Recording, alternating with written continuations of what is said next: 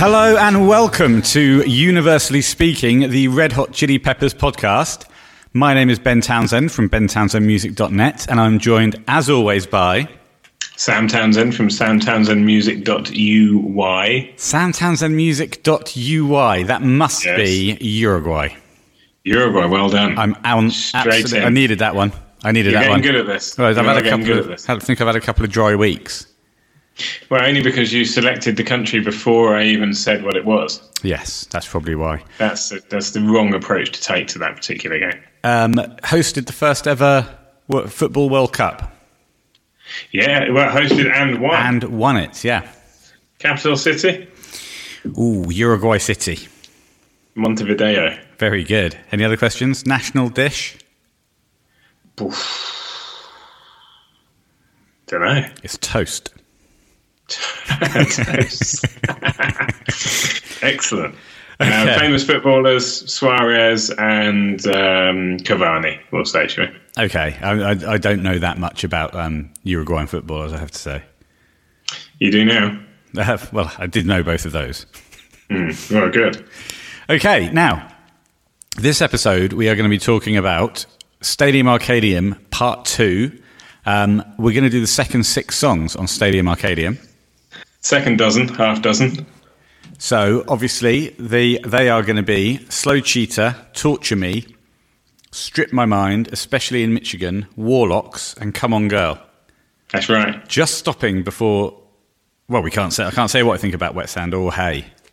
No, it's a shame, actually, that we're not doing Wet Sand, because I think it's a better one to finish on than start on. But we're not doing it, so there we go. Yes, we've come up with this arbitrary number of we did ask listeners, should we do it in stadium in one? It now means we've got to do disc 1 in more than 2 episodes. Well, we asked, should we do it in 1 or 2 parts, or 1, 2, or 3 or 4 parts?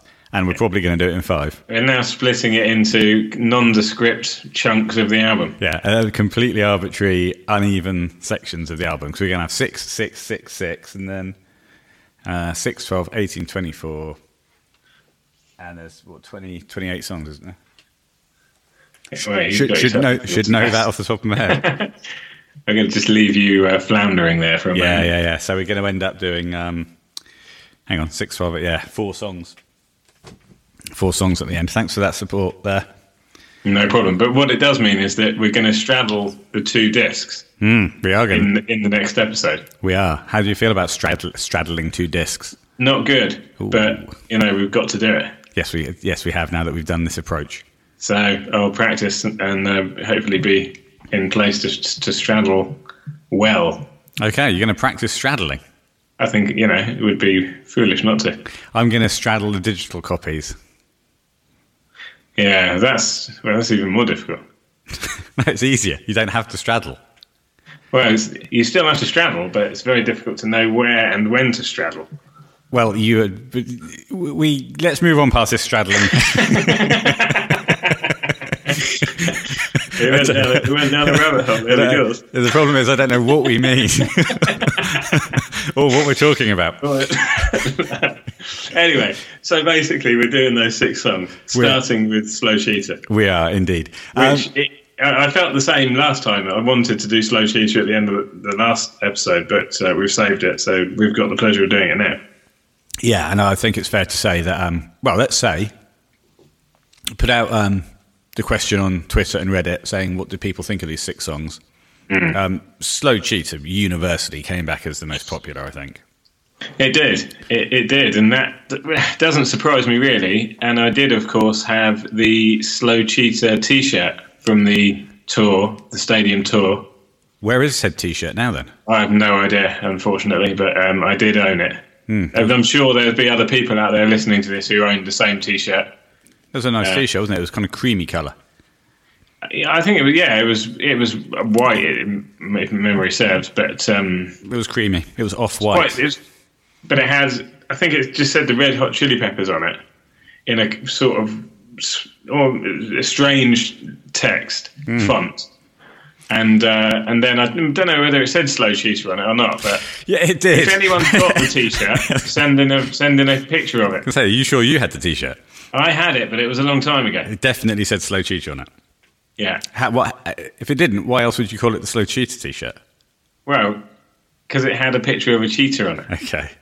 Now, did it? I don't know anymore. Now, on the feedback, Slow Cheetah came out good. Yes. Lots of good stuff about Torture Me. Lots of good stuff about Strip My Mind, which doesn't surprise me for Strip My Mind. Yes. Especially in Michigan, was kind of, I think, people see as the weakest. Especially in Michigan and Come On Girl seem to be the two lower rated ones there. Yeah, I think definitely Come On Girl. But I think, especially in Michigan, seem to straddle the... Stop it.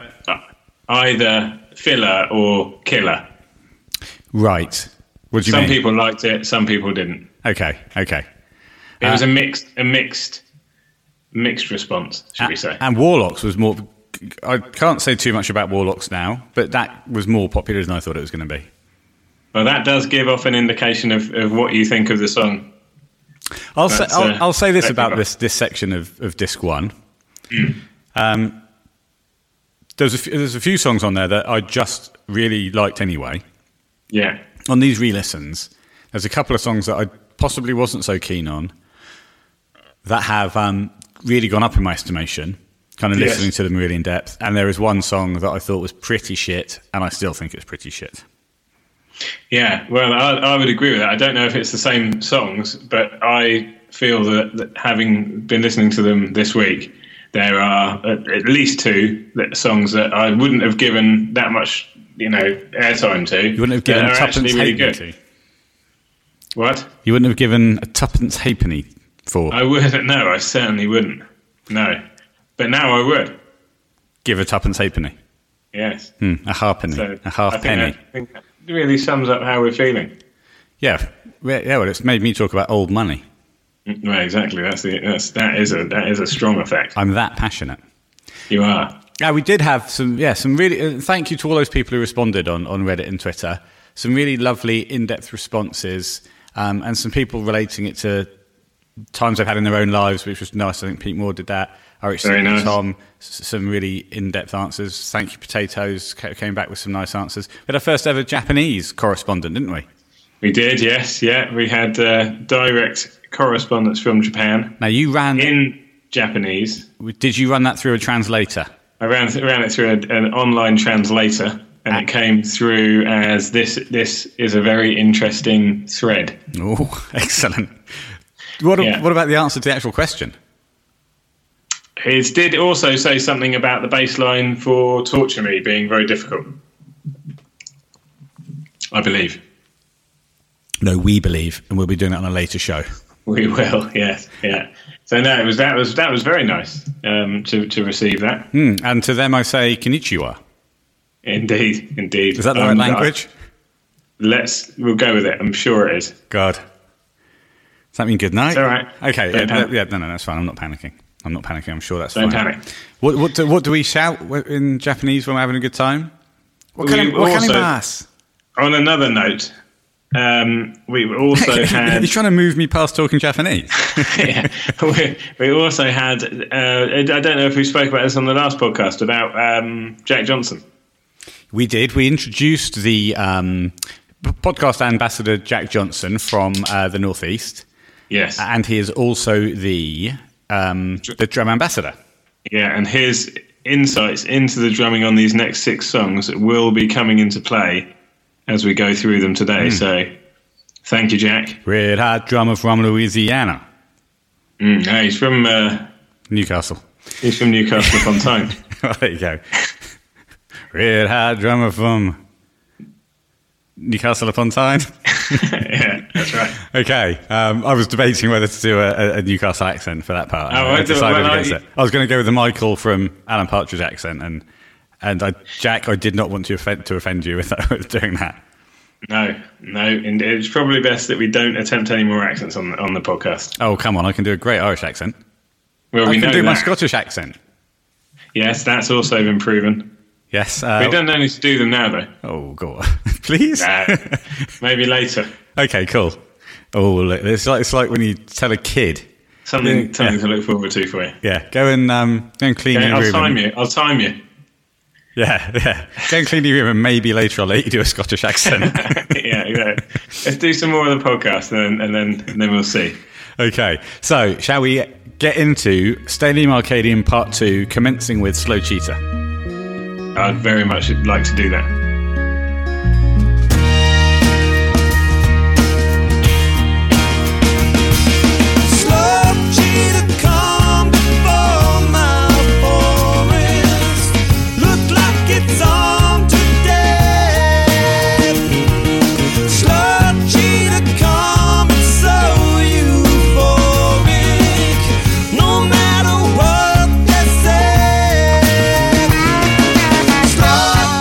Right, while we were waiting for the disc to reload after it crashed, I asked Sam what he would call a Doors podcast if he was to do a Doors podcast. And I was blown away by his answer.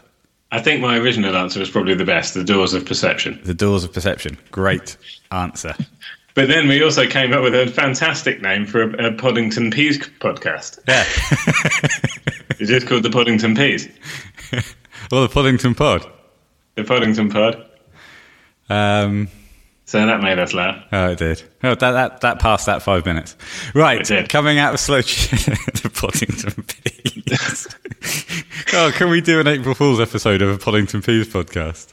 Yeah, I don't know a great deal about the Poddington Peas, but I'm sure there's probably at least one episode in there. That's fine. We've managed to do 26 episodes of Red Hot Chili Peppers podcasts with mainly flaws and inconsistencies. That's very true.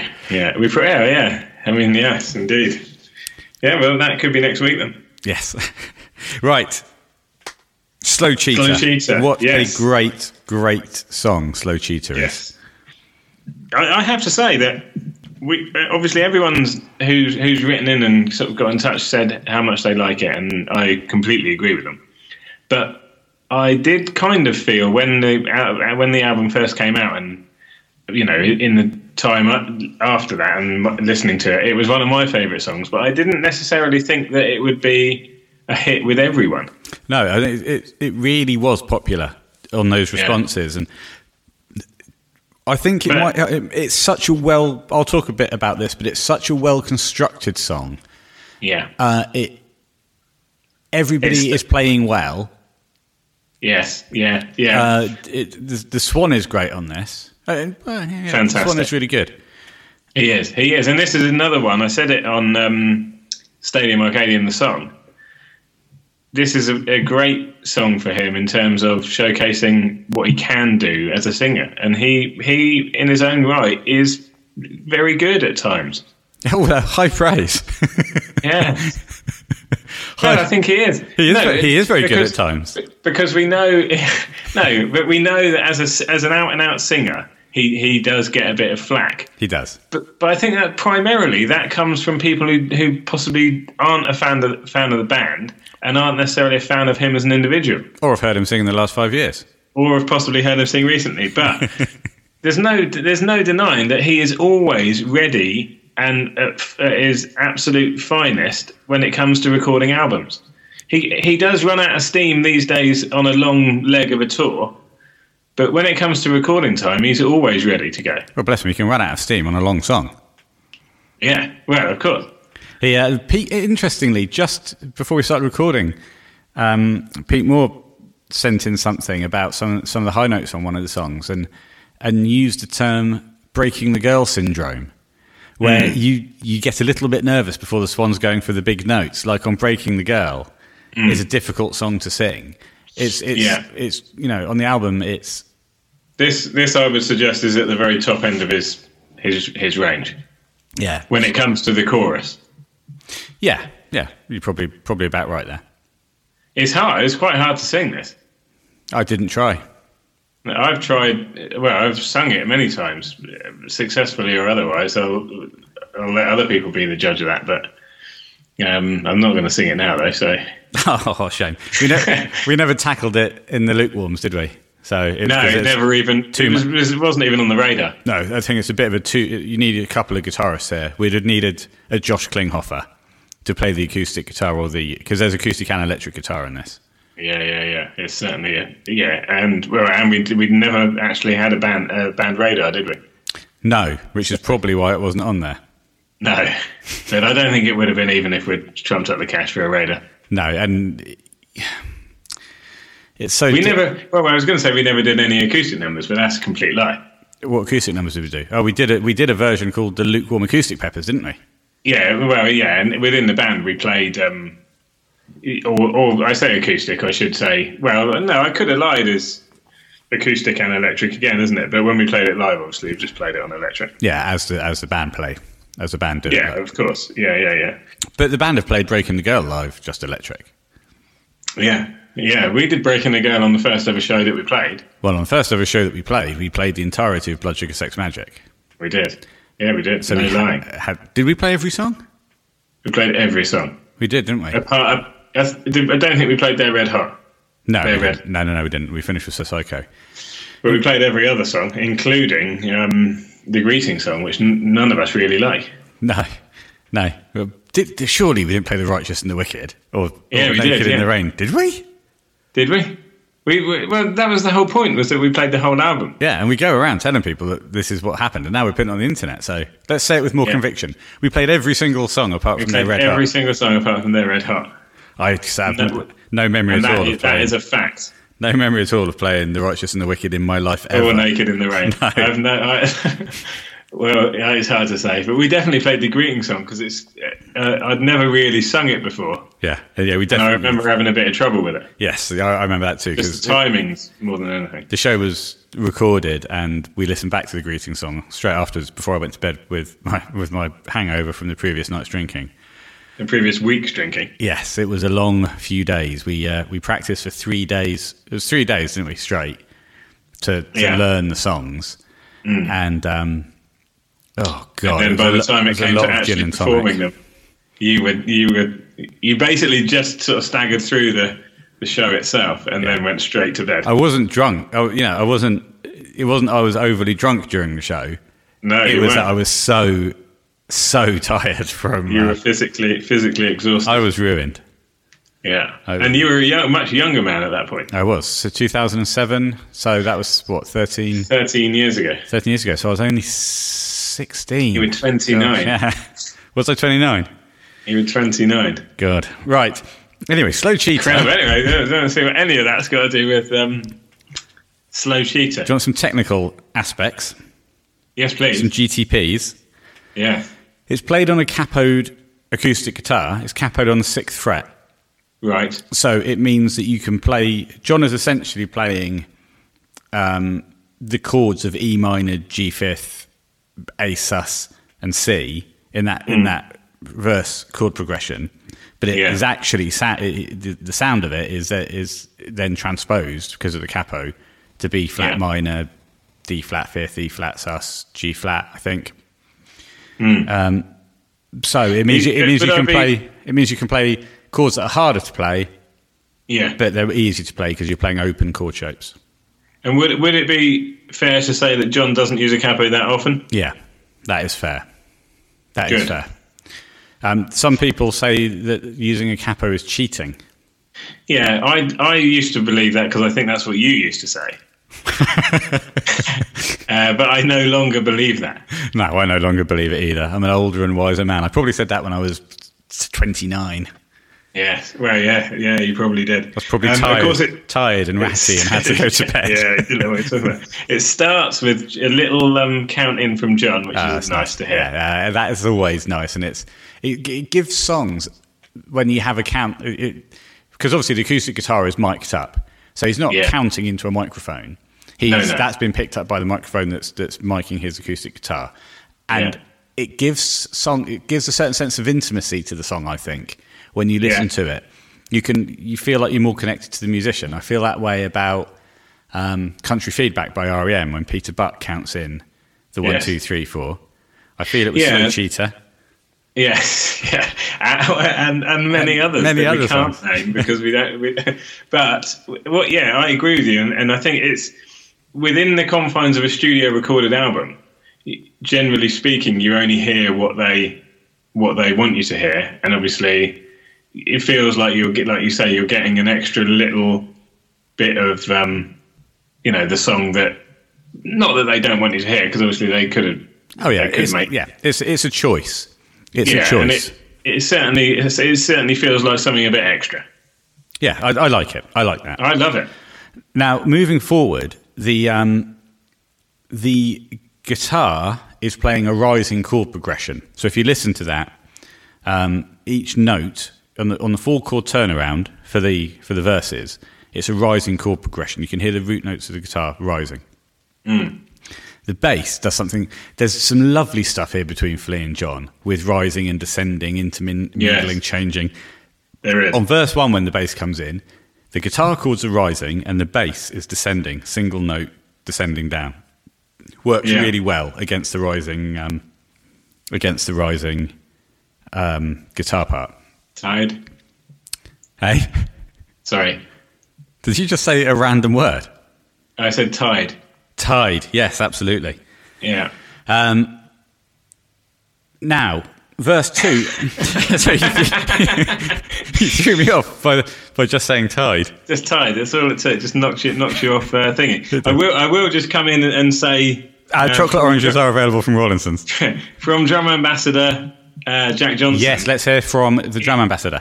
He doesn't have a great deal to say about this song because obviously it's fairly straightforward in terms of the drums. Indeed. But he does point out the nice ghost notes that Chad is playing. Yes. Which I guess they are really the sort of prominent feature of this otherwise fairly straightforward drum beat. But they are, I think I'd be correct, sort of very similar to the way he plays on Californication. I think I do believe that he employs ghost notes in that song as well. So, right. But yeah, I think what I also like about this, and he does point out as well, is that the production on his kit is sort of very much different to the previous song when it sounded massive, and on this it's it's very stripped back and sounds a lot more much smaller. So nice couple of points. Right, read this part directly from Jack. I don't want anything to go wrong with you expressing it incorrectly. Well, I've got to now read it. Yes. Right, the ghost notes Chad is playing on the snare throughout turn a pretty regular beat into something with a bit more groove. The production makes the kit sound really small compared to the last song, She's Only 18, which made the kit sound huge. Interesting arrangement choice for him not to play anything over the 7/4 outro section. Indeed. So, is it 7? Oh yeah, okay, yeah. Is that the outro section, as in the outro section? No, the backwards. With the backwards guitar and bass. Yeah, I find it interesting that Jack finds it interesting that he doesn't play anything on that. I find it interesting that you find it interesting that Jack finds it interesting that he doesn't play anything on that. Well, do you think it's interesting that he doesn't play anything on that section? I do think it's interesting. Well, not that I don't find it interesting. Hang on. Jack has taken the time to write in with drum notes specifically for this song, specifically for this podcast, requested to become an ambassador, and you're saying that do you or do you not find it interesting? I find it interesting. Well, it seems perfectly natural to me that he wouldn't play anything on that section. So that would presumably seem interesting to you. It's interesting, yeah. I completely agree with Jack. Okay, that is interesting. But no, I read into that, and maybe I'm wrong, that Jack is suggesting that he should have played something during that section. Well, it's interesting. Yeah. Okay. Now, listen, on verse 2, thank you, Red Hot Drummer. Thank you, Drum Ambassador. Jack. On verse 2, John is harmonising with the Swan. John's stuck in the left ear. And they say wedding cake. And the Swan really holds the line much, much longer than John does. Yeah. And does a really pronounced cake. He completes the word. K sound at the end. Yeah, there's a couple of examples of that in this song, actually, but where it's such a quiet song at times. Yeah. And the Swan is trying to finish his words off. But yeah, wedding cake is really pronounced, isn't it? It's really strange. Yeah. And also, it's really pronounced. It's really pronounced when the Swan is. If he doesn't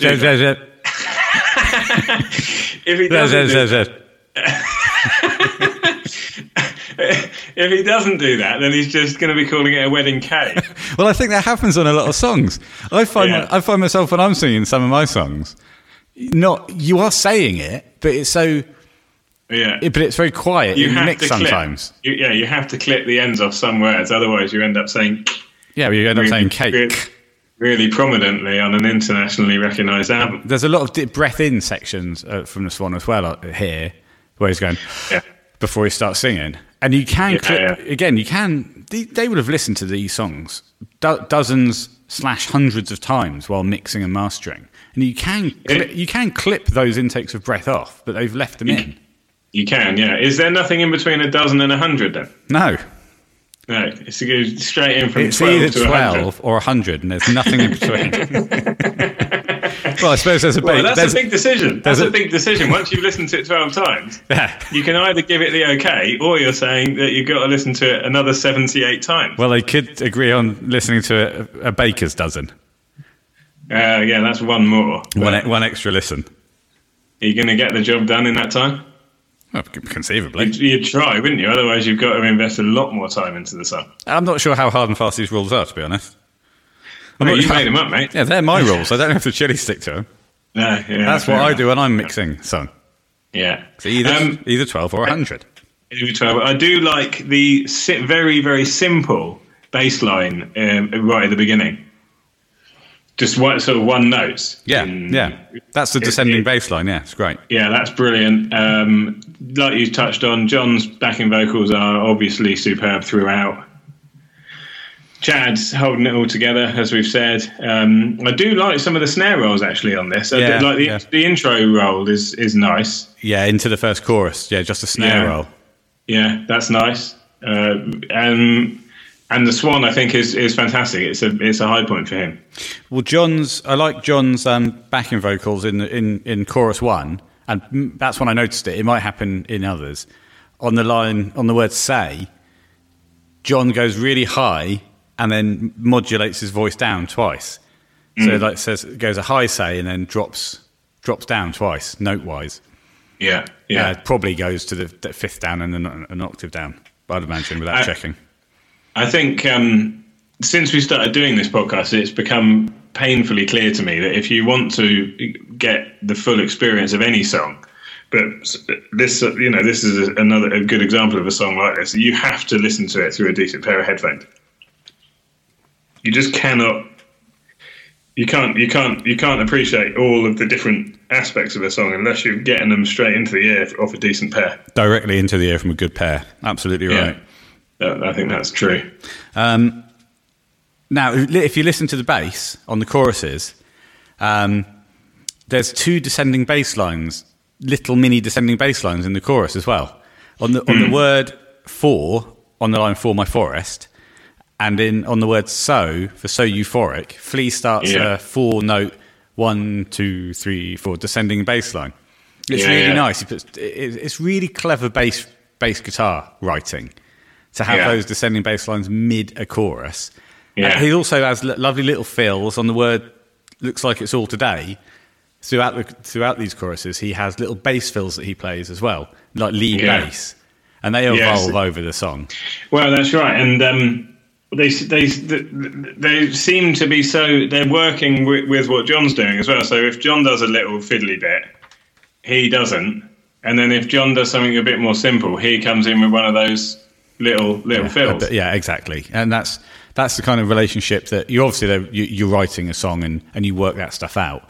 But you see so often when they're playing live, because they have such a symbiotic relationship from all the years they've played together, that live they just know what to do, when they're improvising, when they're jamming. You see that happen a lot as well.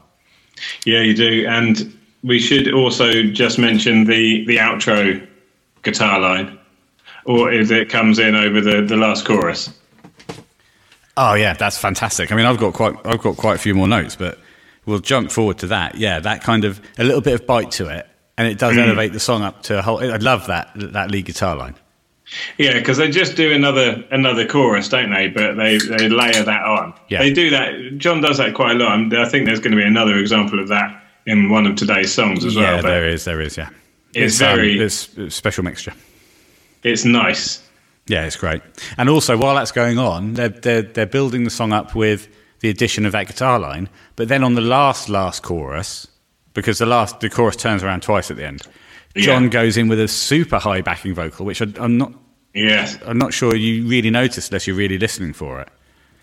Yeah, it's interesting actually that his backing vocals, although they are quite prominent from the start, where they do almost sort of meld into the Swan's voice. Yeah, more than normal. Yeah, the House Ambassador actually. We were watching.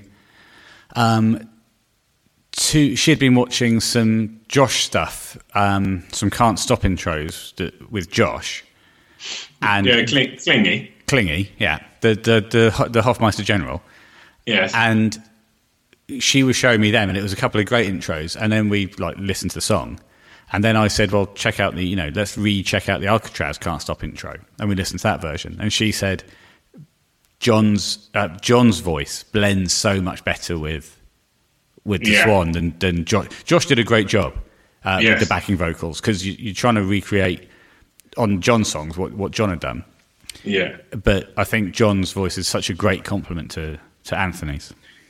Yeah, it is. It is, and it, we say every episode, don't we? He has got the voice of an angel. Oh, it's Liquid Silk. It is. It is. This week's Liquid Silk brought to you by John Frusciante. Exactly. He's always smooth and slippery. He is. I mean, he does this song. He tends to stick to, although he does mix it up a little bit, but he is largely dealing in the falsetto territory, shall we say? We did. We have, yeah. But yeah, he's wonderful. He sounds great. He complements the Swan, and the results here are phenomenal. Well, I'll just do a couple more kind of guitar-y, bassy kind of points. Go on. We talked about Flea. We talked about the fact that John's playing a rising chord sequence, and Flea was playing descending bass lines. Once you hit verse 2, once you hit part 2, I call it part 2. It's verse 2. The bass plays a rising bass line with the guitar. So instead of working against the guitar, it's now rising with the guitar. Yes. And that's where John starts playing on that verse, on the second half of verse 2, those little flicks.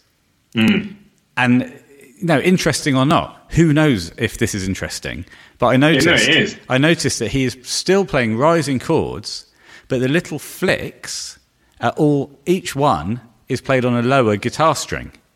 So he's rising up the chords, but descending down the strings with the flicks. It's brilliant. It's very detailed. It's detailed planning. Yeah. Well, I was going to say it's not something you would have thought of. He would have just done it. So really. So it's actually the opposite of detailed planning. Conceivably, not planned at all, because it just comes naturally. I don't think there's not an aspect of any song that is committed to record that is unplanned. Yeah, I think when you're writing it, you just do it. You don't think about it, and then you say, right, well, that's what we'll do. Well, that's planning. But is it detailed? Now, moving on. We must move on. That's the very definition of writing and planning a song. Slow Cheater's going on for a very long time. Now, on the last verse, Flea, right? Yeah. The first half of it, he plays the descending bass line, then he switches to the rising bass line. So that's a new element. That's a new way of playing the bass on this song. It's great. It's great stuff. Well, this is it. It's so good, in fact, that you've gone upside down. Yeah, well, I've been upside down the whole conversation. Now, you just haven't noticed. I know. Now, John does the little violin noises, swelling with the volume control, the volume part. Yeah. It's quite nice. It's funny, the song's so well structured and keeps building, but then they go into this very, very quiet section. Yeah, that outro is extremely quiet, but again, it's an outro that's getting a lot of love, and I like it. And John is a man who over the years has been a fan of the backwards guitar. Well, so yeah. I have. Is there some backwards bass here as well? Yeah, I think there is. Yeah, backwards bass, backwards guitar. And I had a quick look at the Wikipedia entry for this song, and it said that section was heavily inspired by the Hendrix song "Castles Made of Sand." Oh yeah, and it is. If you listen to, I downloaded "Castles Made of Sand" for 99p, which of course the Chili's have covered. Exactly. Yeah, we'll get there. And the beginning of that song and all the way through is you listen to it and you think, oh yeah, that's exactly like Slow Cheetah. Yeah. So is it homage? Is it tribute? Who knows? But it sounds bloody similar. I think it's homage. Yeah, it's from Castles Made of Sand. If anyone wants to listen to it, it's off Axis Boulder's Love from '67. Okay, well there we go. I think we've done that song justice. It is a fantastic song. I've listened to it probably a dozen or 100 times this week, but nothing in between. No, good. And it's brilliant. Yeah. Okay. Well, yeah. Oh, you said they covered it. Yeah, they did a live version from kind of circa '89 that you can see on YouTube. They recorded it as well. Yeah, there's a studio album. You can get that on the iTunes release of Blood Sugar Sex. Yes, that is correct. So, thank you very much, people. We are going to move on to Torture Me.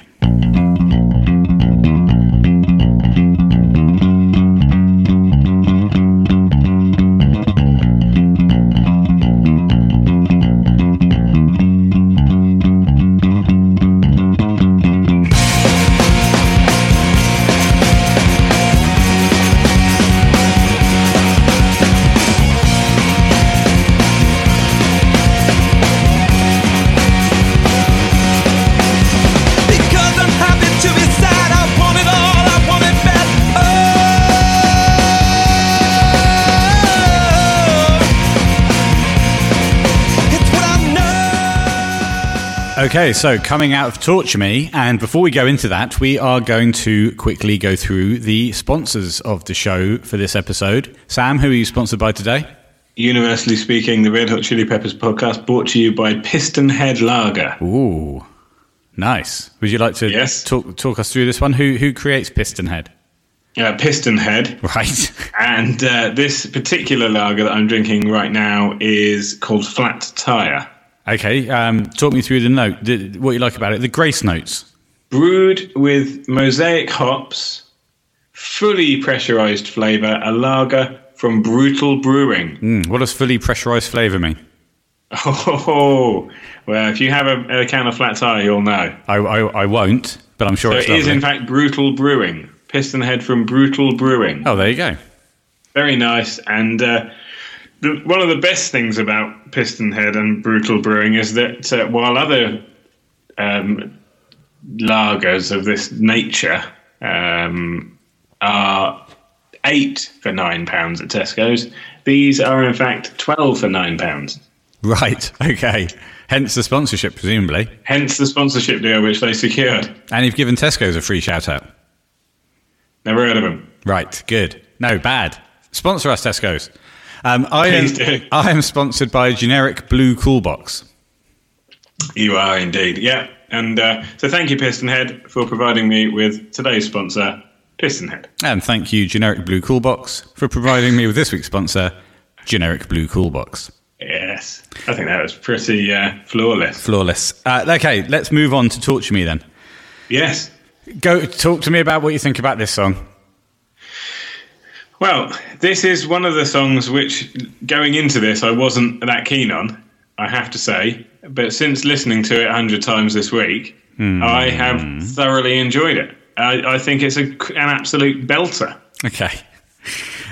This is the one that I was referring to when I said there was one that hadn't grown on me throughout the listens. Yeah. In fact, this is my first notes. Has it gone down in your estimation? You're on tenterhooks, aren't you? I am. I wrote uninspired bass intro complemented by an uninspired guitar part, mid-range swan, sung well enough but uninspired. Christ. Well, I like the bass line. It's absolutely, it's furious. It's just it never gives up. Until the end. until the end. I knew you wouldn't like the guitar part because it's just nondescript. It's a bit of a noise part, isn't it? I described it as uninspired. Yeah, you did. You described everything as uninspired. No, not the drums. No, not the drums. I described them as inspired.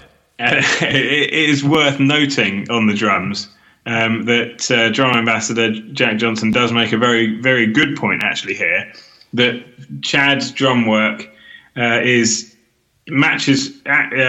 Flea's bass line, and he says that this is within his snare and kick drum, and that's something they've been doing since Blood Sugar Sex Magik era. Right. And listening to it there, that is absolutely the case.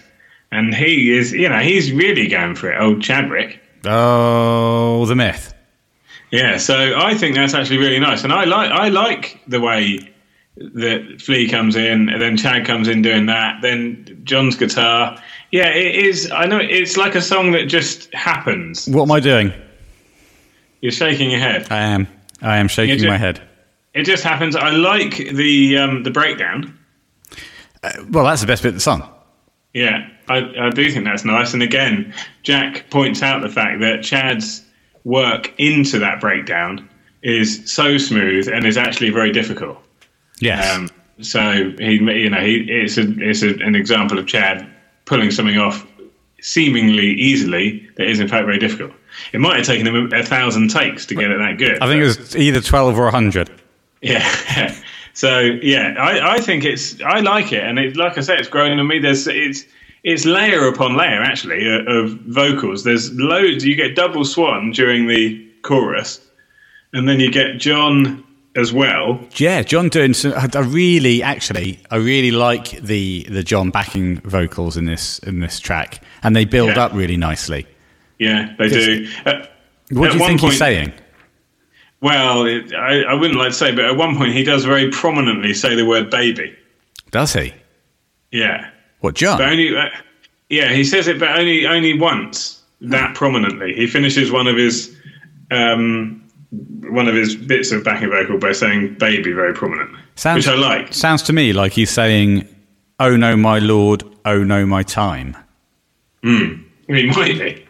Now, and the way he builds it up is, chorus 1 sings on the second half of the chorus, saying that. Yeah. Chorus 2, pretty similar. There's a bit of difference there, but singing on the second half. Yeah. Chorus 3, so then the last two choruses, he sings it all. Yeah. But as I've just described. Then on the last chorus, he goes into a brilliant higher backing. The same thing, just layers it with a higher version of it. It's great. Yeah, and I think it's during, either the second to last one or the last one that he says baby halfway through. Okay, I completely missed that. No, you should hear it. It's lovely. Now, leading into chorus 1. Can I just ask you a question? What do you make of the solo? I'll tell you what I've written about the solo. Yeah. If you don't like the guitar part, then I don't think you're going to much like the solo. I've put the solo sounds like a first take. Sounds like something you'd hear him do live. So he's not thought it through too much, and he does a couple of times. One for a brief period, and then for a more extended period, drop into that typical live Frusciante solo feel of going into a fast repeating pattern. Yeah, it's throwaway. I think but I think it's well suited to the overall feel of the song. I think it might go on too long.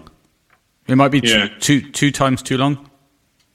2 times too long. 2 times too long. Going into out of verse 1 into the chorus, there's a nice little bit of guitar. On It's What I Know, where the swan's saying it's what I know. Yeah. And then you've got It's What I Know, 2, 3, 4, Torture Me into the chorus. John's playing a very kind of Navarro style octave. We've talked about it before. It's the sound of transcending. It's the sound of warped, where he's playing the root note, muting out of a power chord, muting out the fifth, the middle note, and then just playing the octave note. So he's playing the same note, an octave down, an octave up, and it's very Navarro-ish. It's the intro to Warped. It's that sound.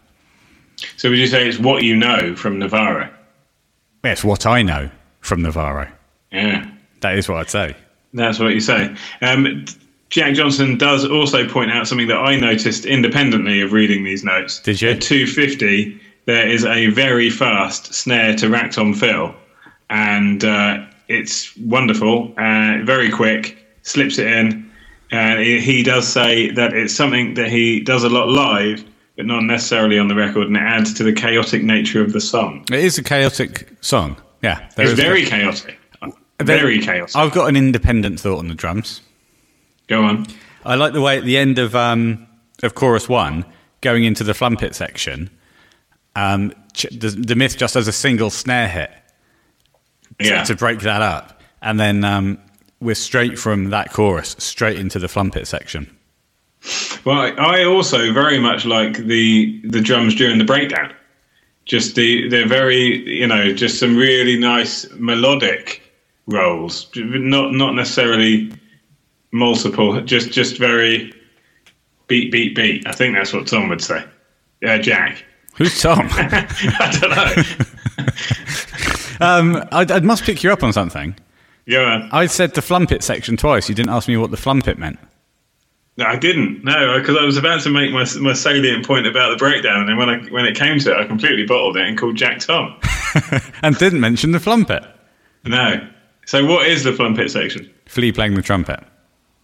Oh, yes, the flumpet section. Well, I like that as well. That's how I'm going to refer, moving forward with this podcast, to any time Flea plays the trumpet. Yes. Yeah, exactly. I'm going to say it's the flumpet. Well, I always like it when that comes in, and it always, for some reason, reminds me of Mother's Milk era stuff. I think maybe there was more trumpet or flumpet on that album.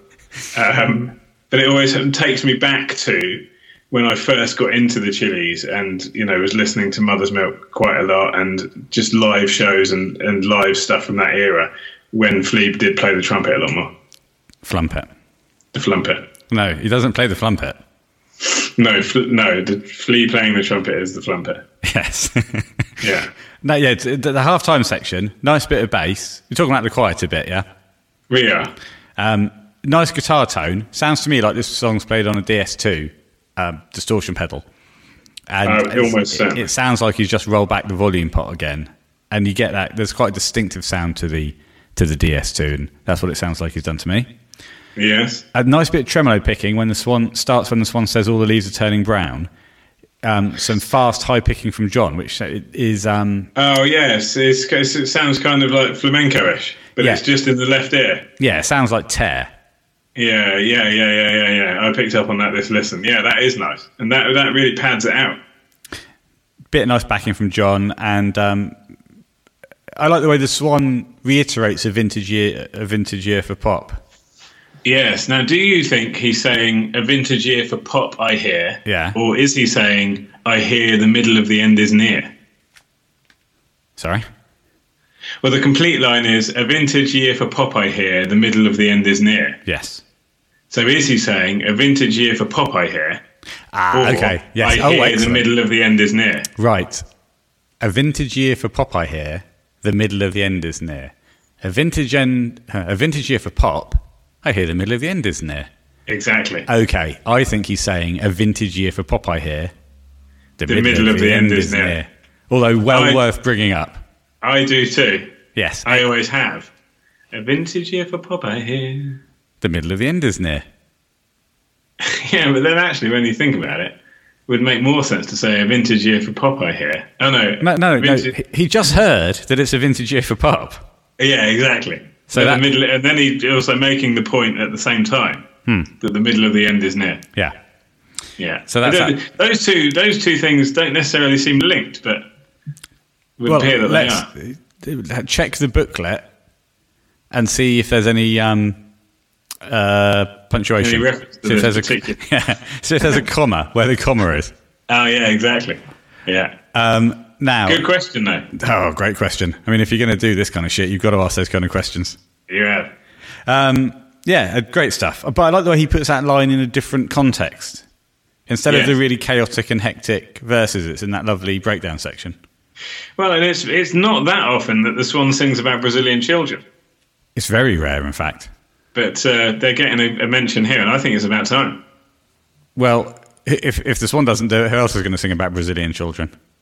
Exactly. Yeah, it's one of those. It's. I think there's. He squeezes the Brazilian children in a little bit. Does he? What's the line? Off the top of my head, I can't remember now. Okay. Well, thank you. Brazilian children get their fill. Of what? I don't know, because I can't remember what the bit before that is. Okay. We'll review this. What rhymes with Phil? Bill. Sill. Dill. Yeah, it might have been singing about that particular herb. Now, what about the that particular dough that we talked about? We have on occasion done a silly joke about producing some dough which was already infused with herbs. So you might,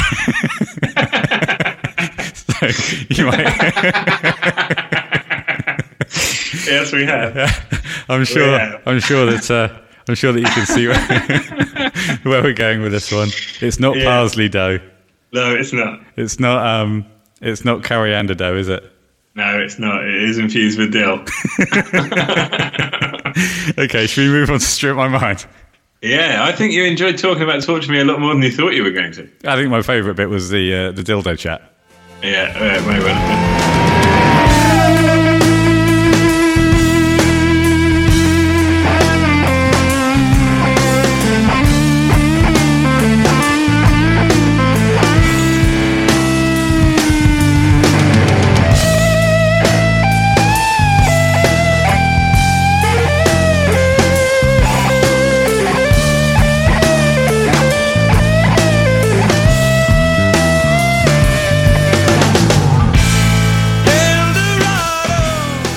Strip My Mind.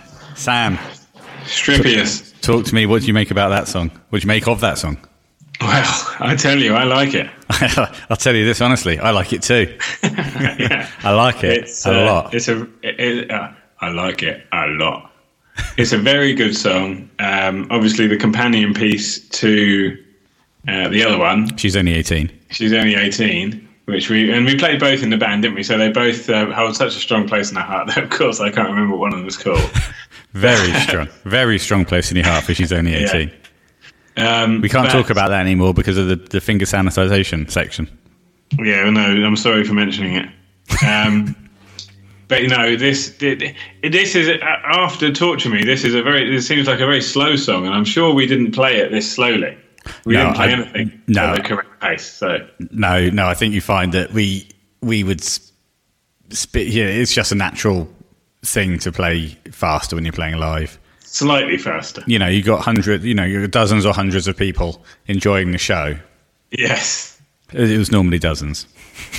They're dozens of family members. Yeah, well, it's often a dozen or less. Yeah, exactly. No, it's a good song actually, and preparing for today was a little bit different to the other songs because this is, although I've listened to them all a lot, I've listened to Strippius an awful lot. Yeah. So, but no, it's very good.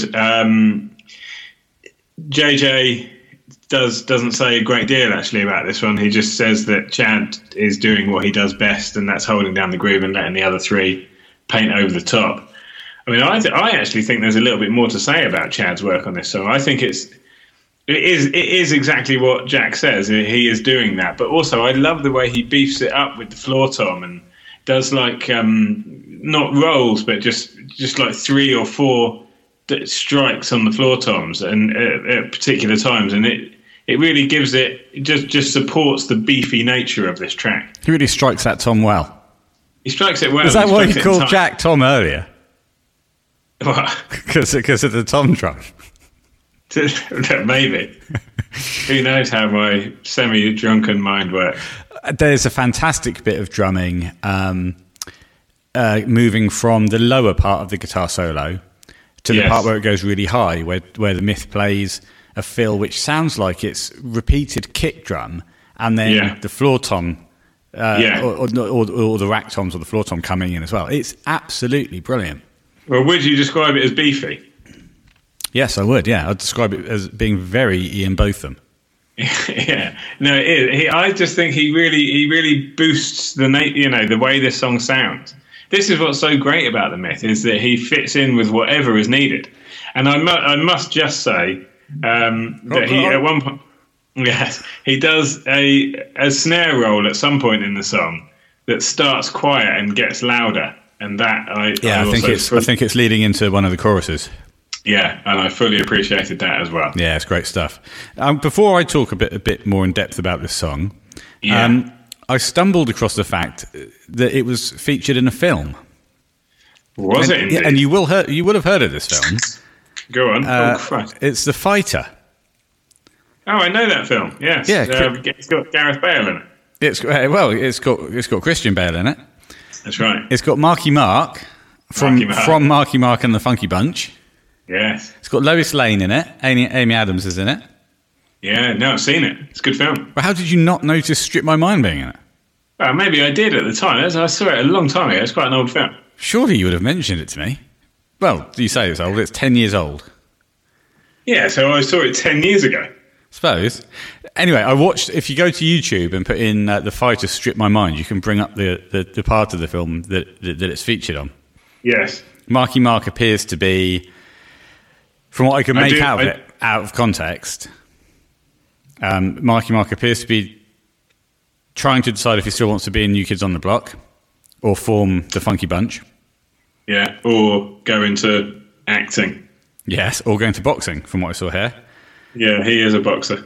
He puts his hand in some rice. I think we all didn't. I just did that then when I was listening to it. I think that's the natural effect of the song. Yeah. I mean, I have put my hand in a bowl full of rice before. He puts in a bucket full of rice. Just outdoing you, as always. As always. Bloody Marky Mark. I put my hand in a bowl of rice. He puts his hand in a bucket of rice. I put my hand in a skip full of rice. He puts his hand in an HGV full of rice. He's constantly one-upping me. He's a one-upper, no doubt about it. Then Marky Mark does some boxing training. Yes, yeah. Recreates the montage from Rocky, and then does some skipping. All to Strip My Mind. I do remember this. Strip My Mind. Yeah. No, I do remember this. Yeah. So I went outside. It struck me so strongly that I swore I wouldn't talk about it for 10 years. Yes, until we were doing a podcast talking about Strip My Mind. Yeah. Even then, I wouldn't bring it up myself. You'd have to be prompted to talk about it. Yeah. Oh, yeah. Great stuff. Now, getting back to the actual song. Yes. What a fantastic introduction it is with that clean, just, I don't know, is it slightly pushed Frusciante Strat sound, and those fantastic reversed they're not fully reversed vocals, but they have that kind of, you can hear the sound build up. It's a great effect. Yeah. What is the Frusciante solo song that starts like that? Well, I'm going to defer to the John Frusciante expert to answer that. I know, that's me. Yes, I know. Yes, and I can't remember what it is at this time, and I can't look it up. So couldn't possibly look it up. No. The Swan. So therefore, we won't know for sure. I'll look it up now. You keep going. Great vocals from the Swan. Do you want me to provide some golden content? Please do. I will. Great vocals from the Swan. I love the lyrics in this tune, and really enjoy the fact that it's got that interesting verse structure where he's singing, and then at the end of the lines, he has a spoken word section at the end of each rhyming couplet that he does. Oh, he does, yeah. Can you be more effusive about that, or are you still looking something up? Well, at one point he says, "You only get what you bring." Which has long been my philosophy when going to a party. It's long been, exactly. Drink your own drink. Yeah, don't drink, touch mine. Yeah, exactly. That's why I take a lot of beer to a party. What you want to drink. I intend to drink a lot of beer. Party with 65 beers. Yeah, I intend to drink 65 beers. I'm not bringing... No, exactly. And then the host says, "Oh, that's great. Put those 65 beers in with everyone else." And somebody else has turned up with 4 beers. Yeah. And puts that in the middle, and I lose my 65. Right, exactly. That's why the best thing to do is leave your 65 beers outside in a hidden location. That's what I do tend to do. Just so those other bastards can't steal my beers. But that is interesting that Anthony is obviously subscribing to that same philosophy. Well, he's been to a few house parties. Yeah. What does he say? You only get what you bring. Oh, quite. Now, pre-chorus, before coming out the first verse, on the section where they're both just singing "Oh," essentially, but harmonising nicely. John's playing quite quietly in the background. I think it's in the left-hand ear. The left ear. Yes. He's playing either power chords, which is the three, a root note, a fifth, and then the octave up. Or he's playing broken bar chords, but he's alternating between F and C, but always leaving the open B and E strings ringing. I can see. I can see. Let me finish my point. Let me finish my point about the open B and E strings. All right. And just having those open B and E strings whilst changing between the F and the C really ties that section together for me. Now you can talk about what song it is. I have no idea what you're talking about because I've been looking up something else. This Lost. What a tune! And now we're going to get to Lost when we do The Will to Death, aren't we? So Lost starts with that ding. Yeah. Just downward strokes. He goes to a certain town. They left something in a certain town. Yes, he did. Longtown. What did they leave there? We left the music. It left to something back in Longtown. So there was a hint of sadness going round. There was, yeah. Oh, no. Yeah, we mustn't. But so, yeah, I'd never been put in to Lost until I listened to it just then, and I thought, hang on a minute, that sounds like Lost. Right. Oh, so you're not talking about the vocal effects so much as the single strikes on the guitar chords. The guitar, the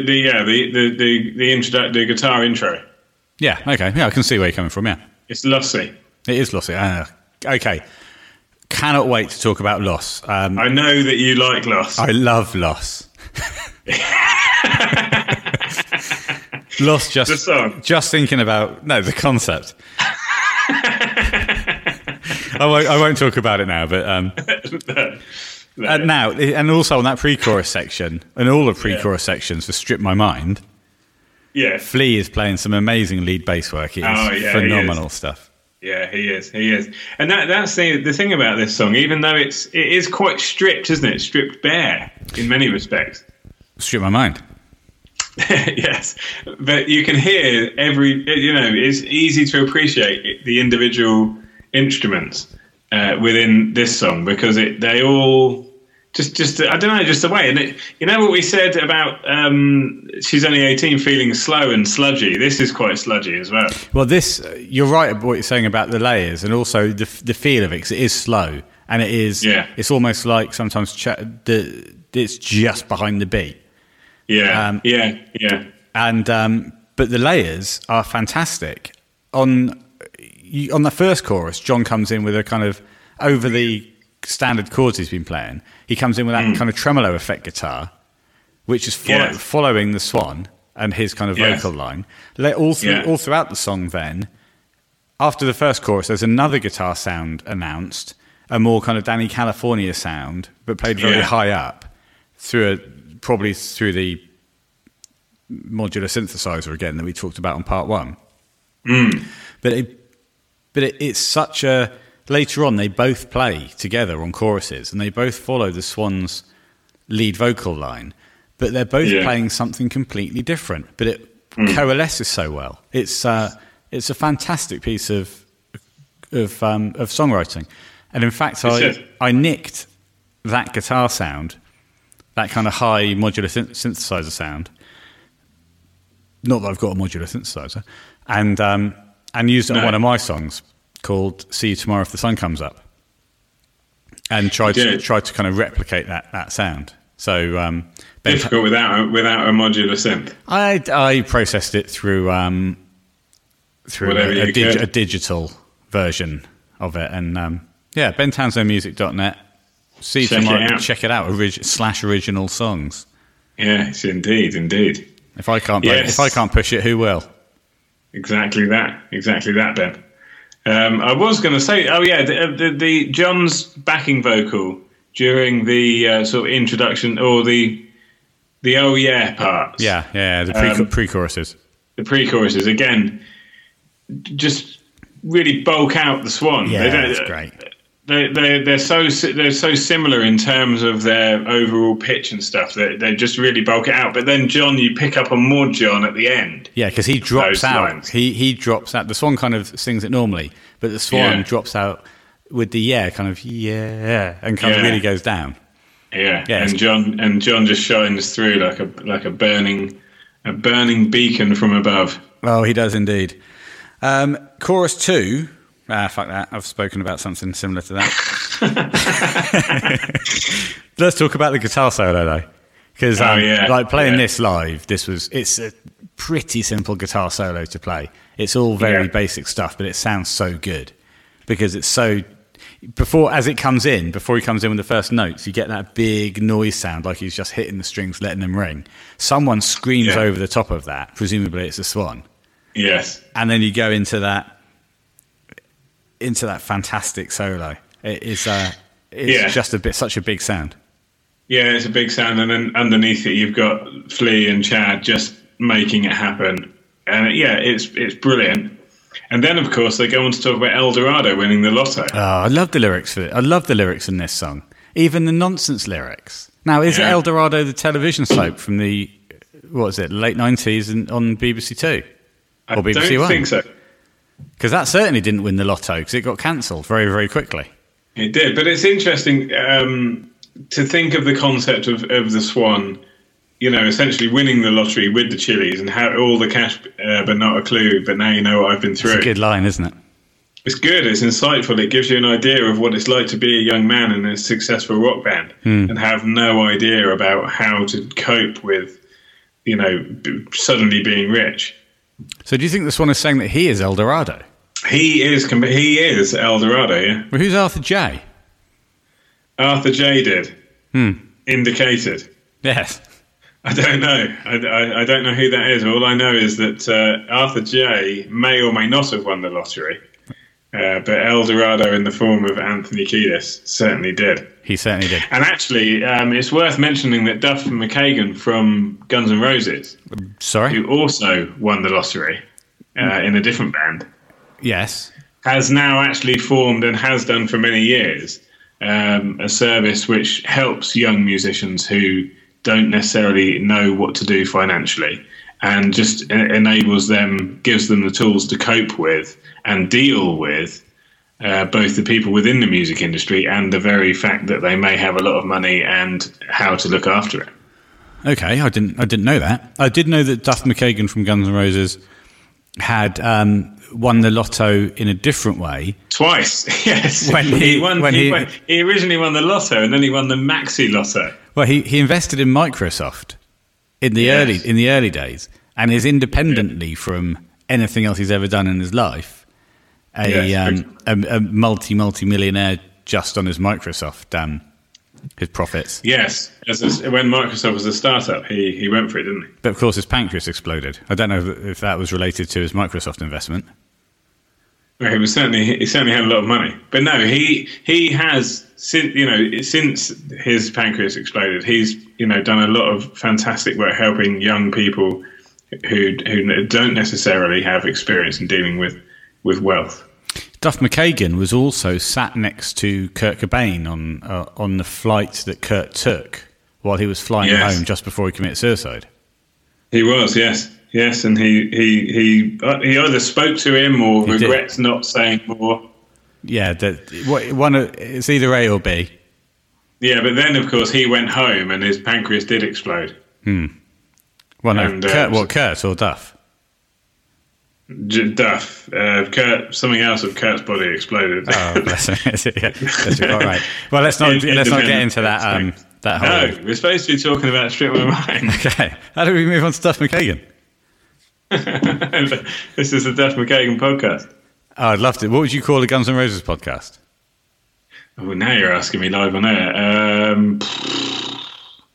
Don't pod. Sweet pod of mine. Welcome to the pod, surely. Yeah, live in that pod. Night pod. Okay, let's They're out to pod me. the pod to get me. Let's move on to Especially in Michigan. Okay.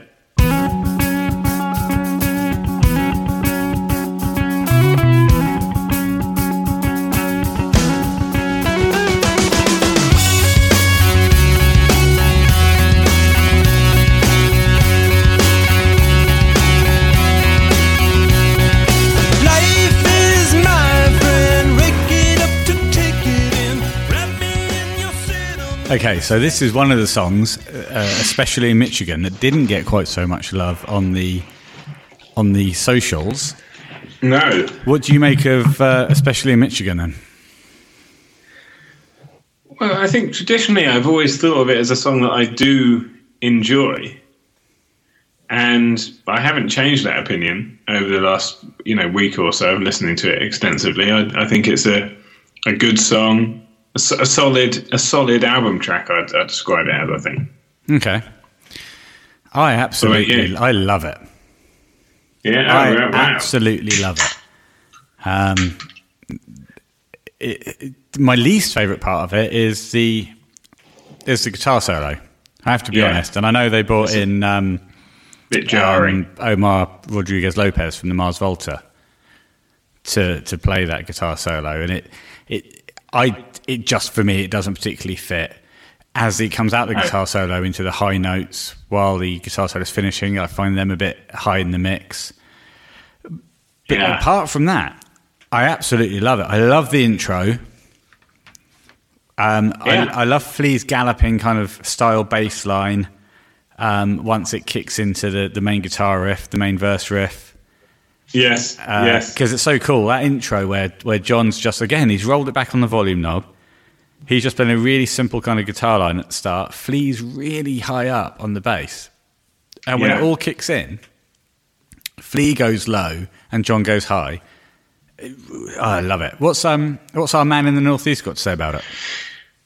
Jack Johnson, Northeast, well, and indeed, world drum ambassador. Don't forget to speak into your microphone. I know I won't, of course, and that's something that I've been practicing over the last few weeks. He says, another long snare roll, like snow, to kick off the song, and some tom wax leading into the chorus, like snow. But a huge sounding chorus like Danny Callie beating the shit out of the crash cymbal. Crumbs. He does swear in there, so apologies for that, everyone. Yeah, we're really fucking sorry. Yeah, but no, and actually, some of his, I think they're fine points. And I really like that snare roll in the intro. I think that it's one of his better ones. Agreed. And that kind of, during that kind of chorus part, once you have that lovely slowed down first chorus, which is quiet and then it's repeated twice more, but with massive guitar chords, half-time drums, and and with the crash going, it's absolutely wonderful stuff. It is, and I would just like to say, chocolate oranges that the are available from Michigan. the name Michigan. Oh yes, go on.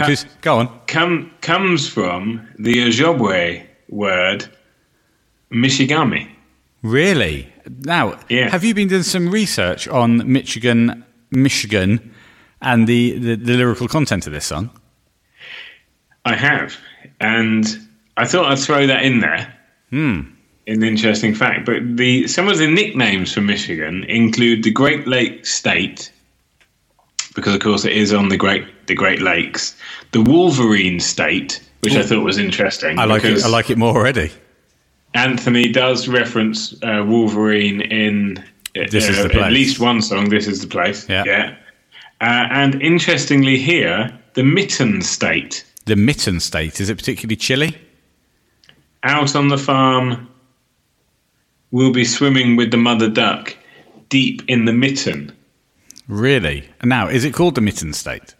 Yes. Well, there you go. One of his nicknames is the Mitten State because it's the only state to have two peninsulas, and the southern peninsula it resembles a mitten. Sam, I'm going to congratulate you on this research. That's fantastic. Thank you. Deep in the mitten. Yes, so he does talk about being deep in the mitten, and many residents actually hold their hand up to depict where they're from.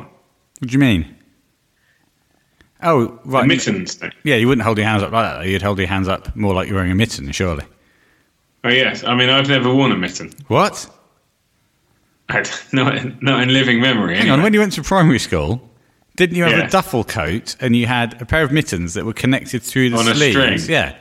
To your... mate. What? Not me. Crumbs. I just went bare. What did you have? Bare fist. I was going to say, would you have a pair of gloves? Yeah, probably. Pair of gloves. Oh, well done. So there we go. So that explains the mitten reference. Oh, I had a velvet glove. Yeah, just one. And also, I'd like to say that hunting and fishing are significant industries within the state.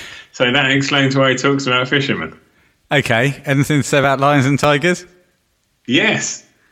And I have written, just to clarify the fishing, just to qualify the fishing point, many boats are based in the Great Lakes. Oh, great. And they fish for salmon, trout, walleye and perch. Walleye? Yes. Which apparently is a fish. I know there's other three fish, but not the walleye. And that particular point that I've just made corresponds to White Cloud's I'm in a mitten full of fishermen. This is all coming together, Sam. You've really gone above and beyond. You're actually doing something for the podcast. I know, I'm doing it, and it's quite boring now for the listeners, so they probably wish I hadn't bothered, but I don't know. This is where we are now. And going further... Having said it's boring... Having said it's boring, and do more... The Detroit Tigers and Detroit Lions are a baseball team and an American football team. Got it. Lions and Tigers come running just to steal your love. And a baseball catcher wears a mitten in the mitten state. Oh, it's called a glove. Yes. It's called a glove. It's called a glove. A catching but glove. for the purposes of your point, we'll refer to it as a mitten. Okay, thank you. A velvet mitten. This velvet mitten. Okay. This velvet mitten.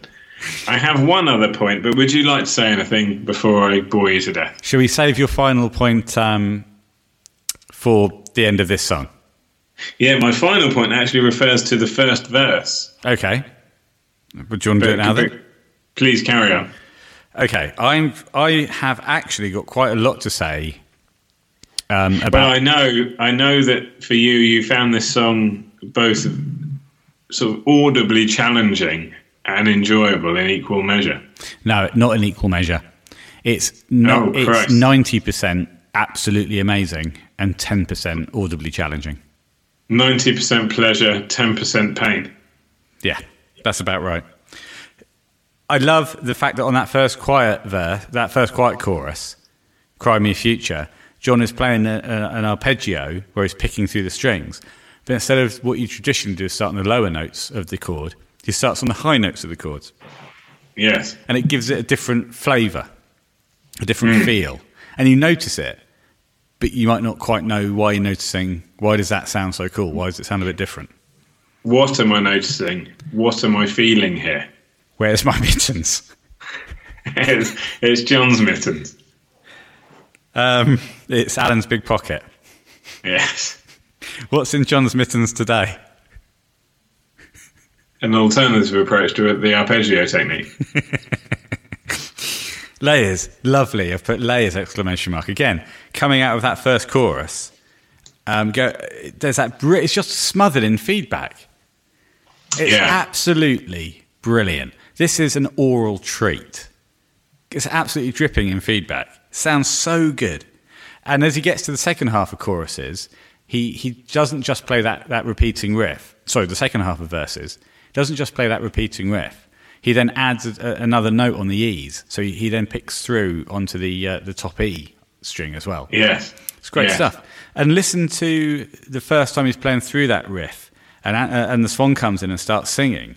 it's not perfectly played. There are mistakes, and I'm putting mistakes in kind of with my fingers because those things. Yeah.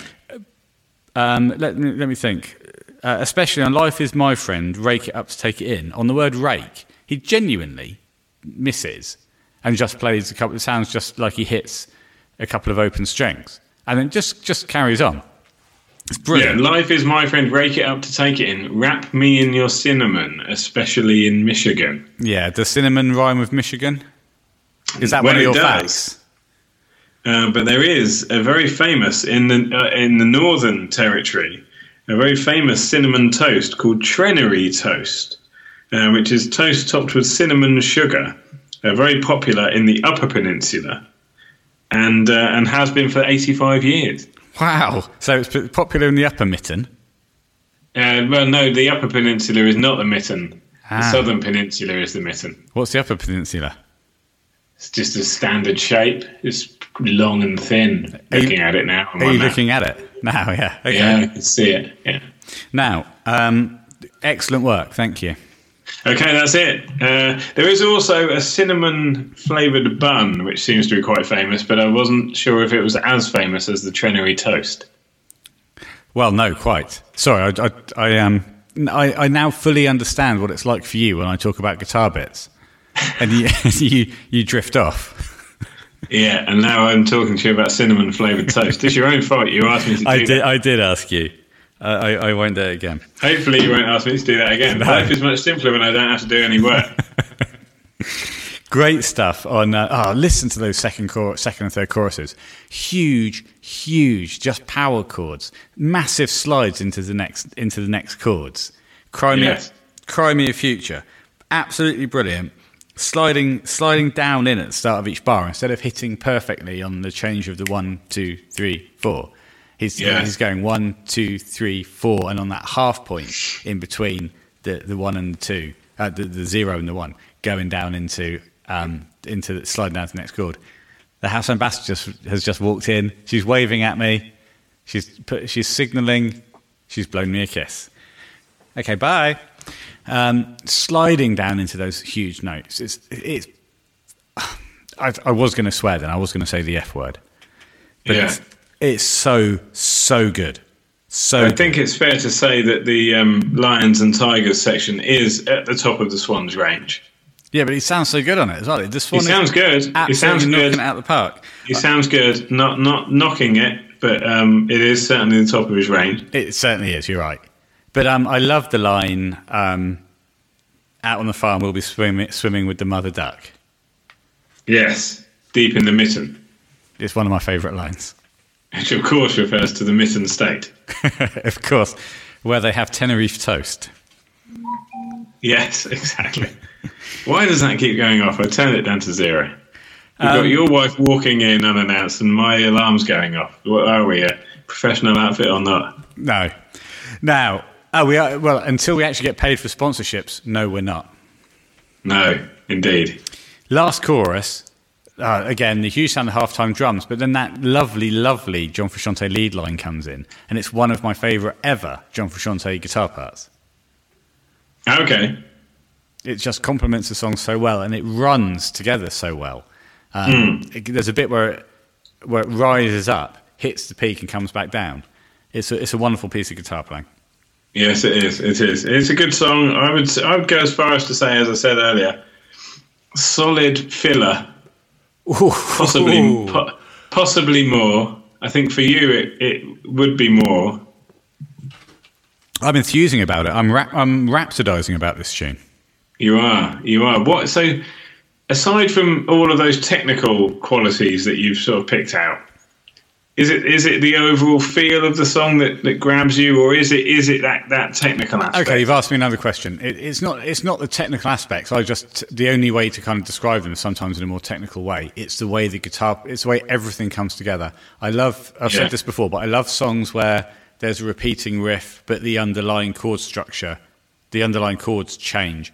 So here you've got a 4-chord turnaround that Flea's playing on the bass. You're gone again. And John's just playing that repeating riff. I love that kind of thing where you've got something changing and something staying the same. I love that first kind of intro bit. The only bit I just don't like the guitar solo, and it's a shame. No, and I think it is worth mentioning that as far as I know, this is the only song within this 6 where John doesn't sing anything. Oh, I've got a question then. So, well, I think I've just answered it. Well, let me ask it. Okay. All that stuff about Iranian Lithuanian, then, do you think that's the Swan? You know, all that backing vocal. I think that's John. So, despite what you just said... No, it's definitely the Swan. As far as I can tell, there's no John on this at all vocally. Okay, don't touch your mic. And no. I feel... I can't tell who that is doing all those kind of droning backing vocal lines. It's definitely the Swan. You asked me to be sure on it, and I am right, sure. He's 100% sure. There's no John on this at all. There's not, and that's unusual, and actually something that gives this song a different feel to most of the others. Okay, well, let's move out this song, but I will say, and it's something that isn't said enough by me, well done, Anthony Kiedis. Some great lyrical imagery, some really nice local references to the Mitten State, and some great singing. Yes, indeed. Thank you very much to both Anthony and the rest of the band. And the entire population of Michigan. The Mitten. The fisherman. The cinnamon.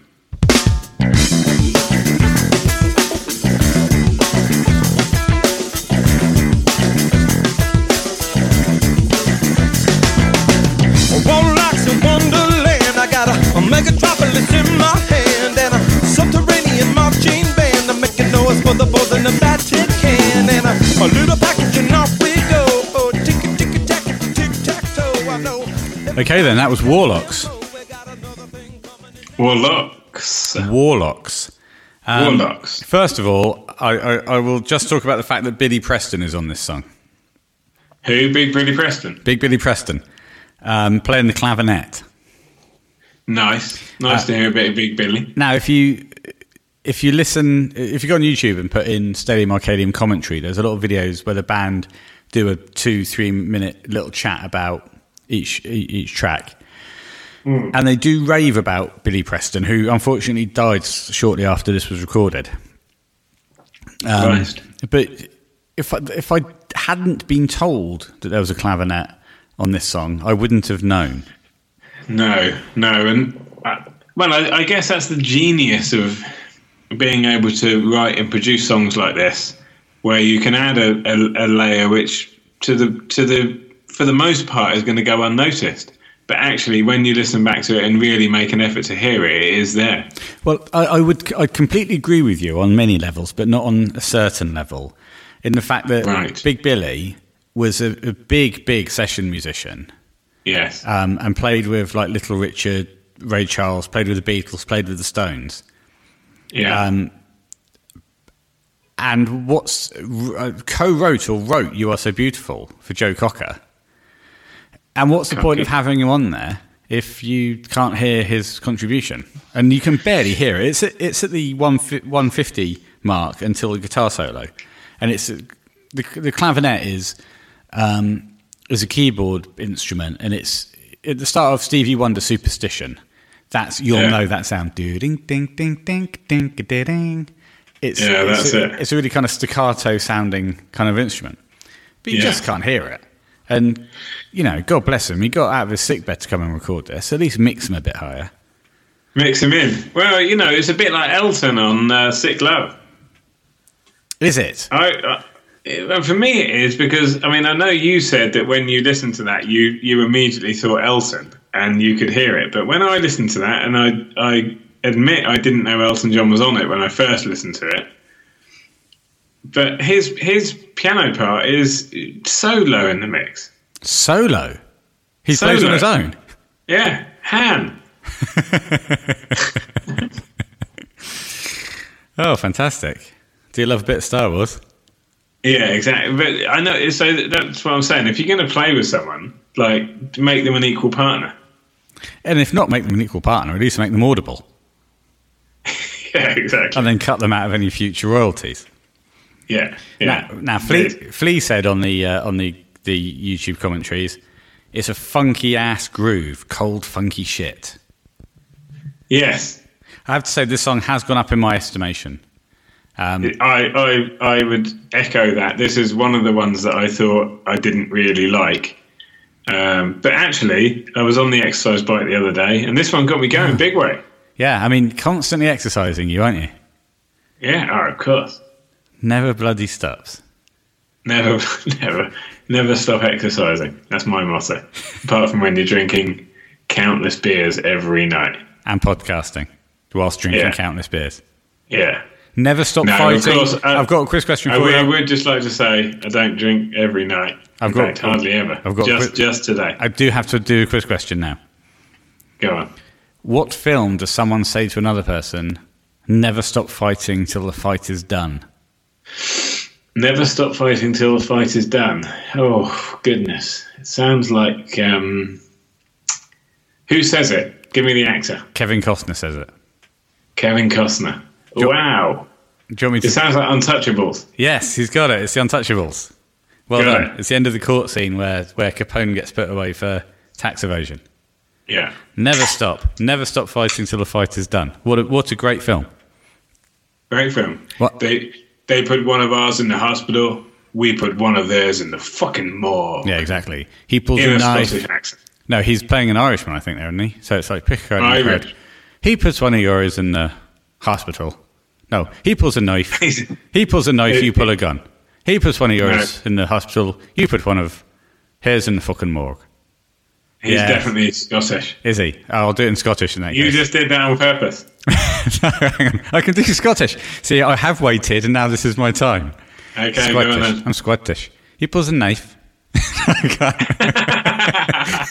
Go on, complete the line. He pulls... I'm Scottish.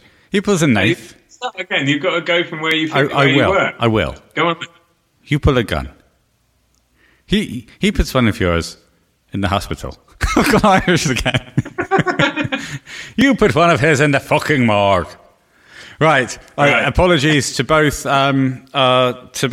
Nigel Kelly and Dan Boyd. That was a disgrace.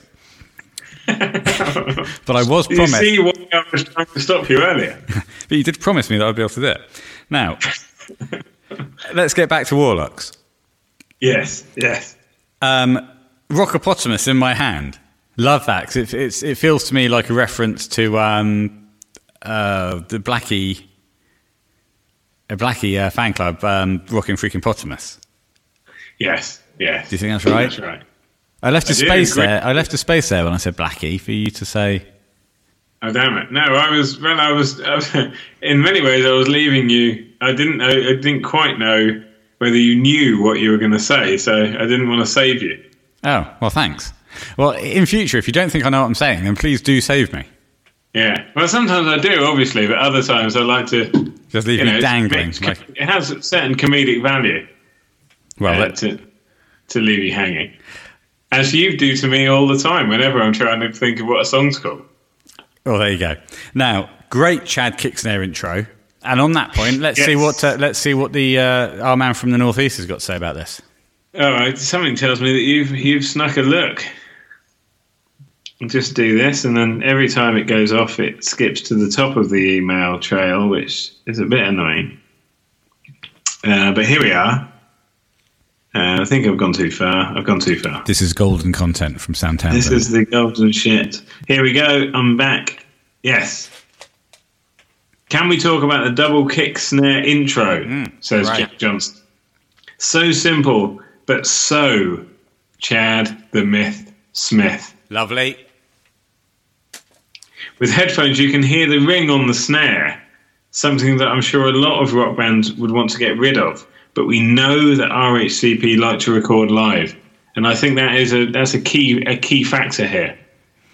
What you do? You can hear is that Jack saying that? Or is that you saying that? That's JJ. Yeah, it's key. But you can hear the ring, and actually, I agree with Jack here. A lot of bands would have got rid of that, but not the Chili's. There's also another tune. It might be this one, where Chad's playing the ride. And you can now Jack will have to let us know what the middle part of the ride is, the bit that you hit to make it really ring out. But it is really ringy. The bell. The bell of the ride. Excellent. Oh, well done. Have you been studying? Well, no, that's what I think it's called. Obviously, Jack will confirm. Jack must confirm. He will. Well, he must actually, Yeah. seeing as he's taken a paid role on the podcast. Yeah, I've sent him a generic blue cool box. Yeah, and I've sent him an empty can of Piston Head. Yeah, I must confirm the cool box I sent him was also empty. Yeah, of course. And also non-existent. Yes. Now, all the way through this song, there's something that I really don't like. It's that in your left ear, there's a little dog-like sound wiggling away all through it. It's very reminiscent of a sound that Dave makes on Walkabout. Right. And once you notice it, you will never unnotice it. And it goes on throughout the whole song. My notes read, listen to this. Well, No, I must say. please do. I don't like, I've written at the start of the song, I don't like the dog guitar noise. Right. Verse 2, I've got a bit later. Verse 2, that little dog's still going on. Yeah. Later on, end of the song, that dog's still going. It never bloody stops. Seems to be a running theme. Although I would say, I spoke previously about Josh's slapstick guitar style. You did, yes. There is a little bit of slapstick John in this song. A little bit of slapstick lead John in that first guitar solo. And it pans from right to left. It straddles the ears. Well, it's much like we straddle discs or digital content. Exactly. Yeah, exactly. It's an interesting thing. Well, I said before, and I'll say it. This really is an example of John just doing something that, to me, sounds like Robbie Krieger from The Doors. He played guitar like that all the time. Yeah. Okay. Yeah.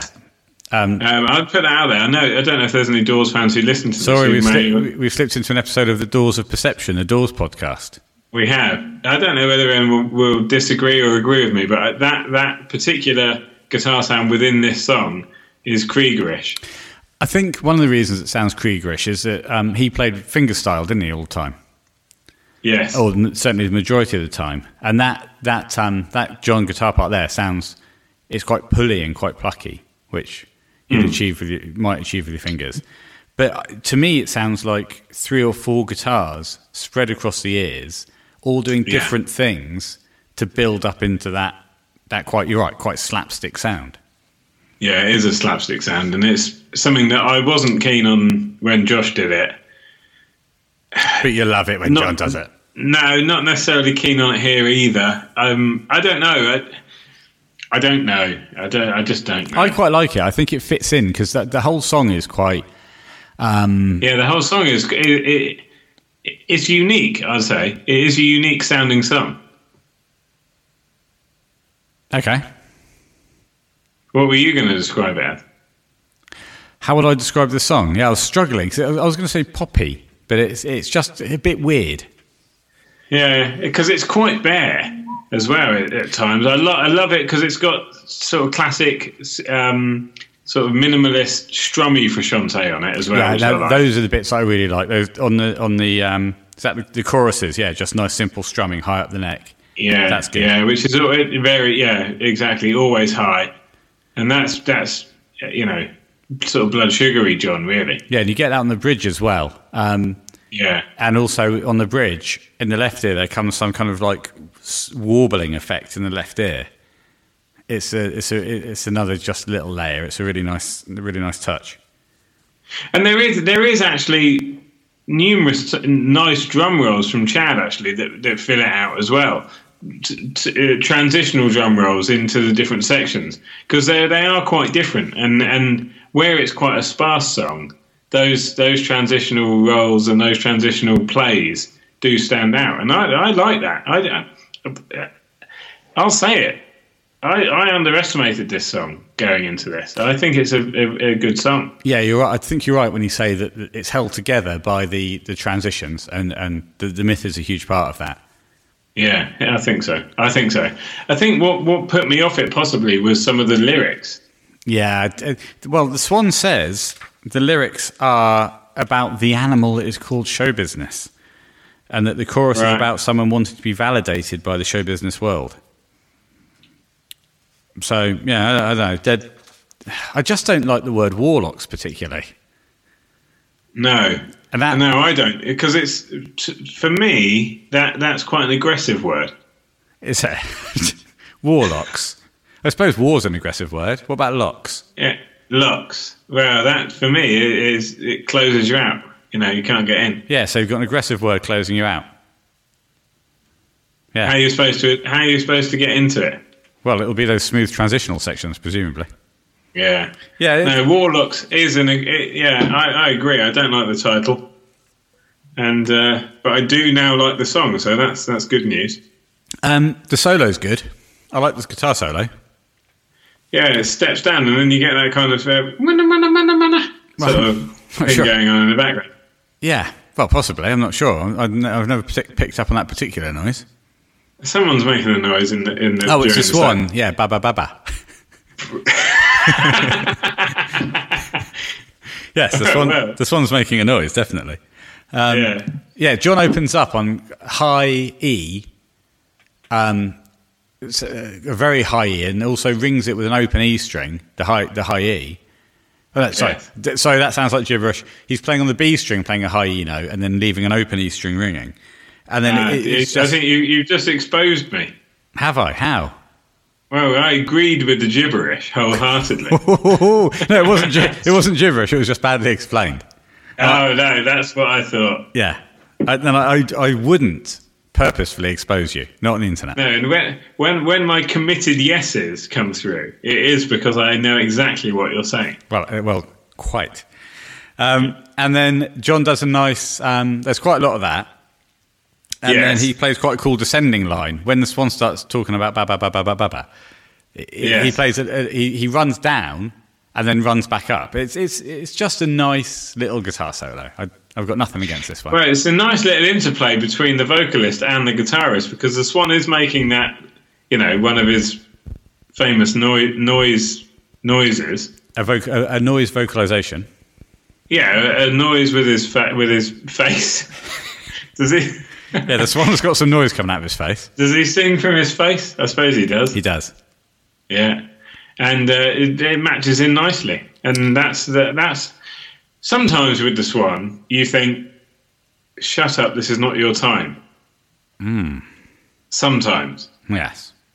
At other times, you think that noise coming from your face matches perfectly with what's going on.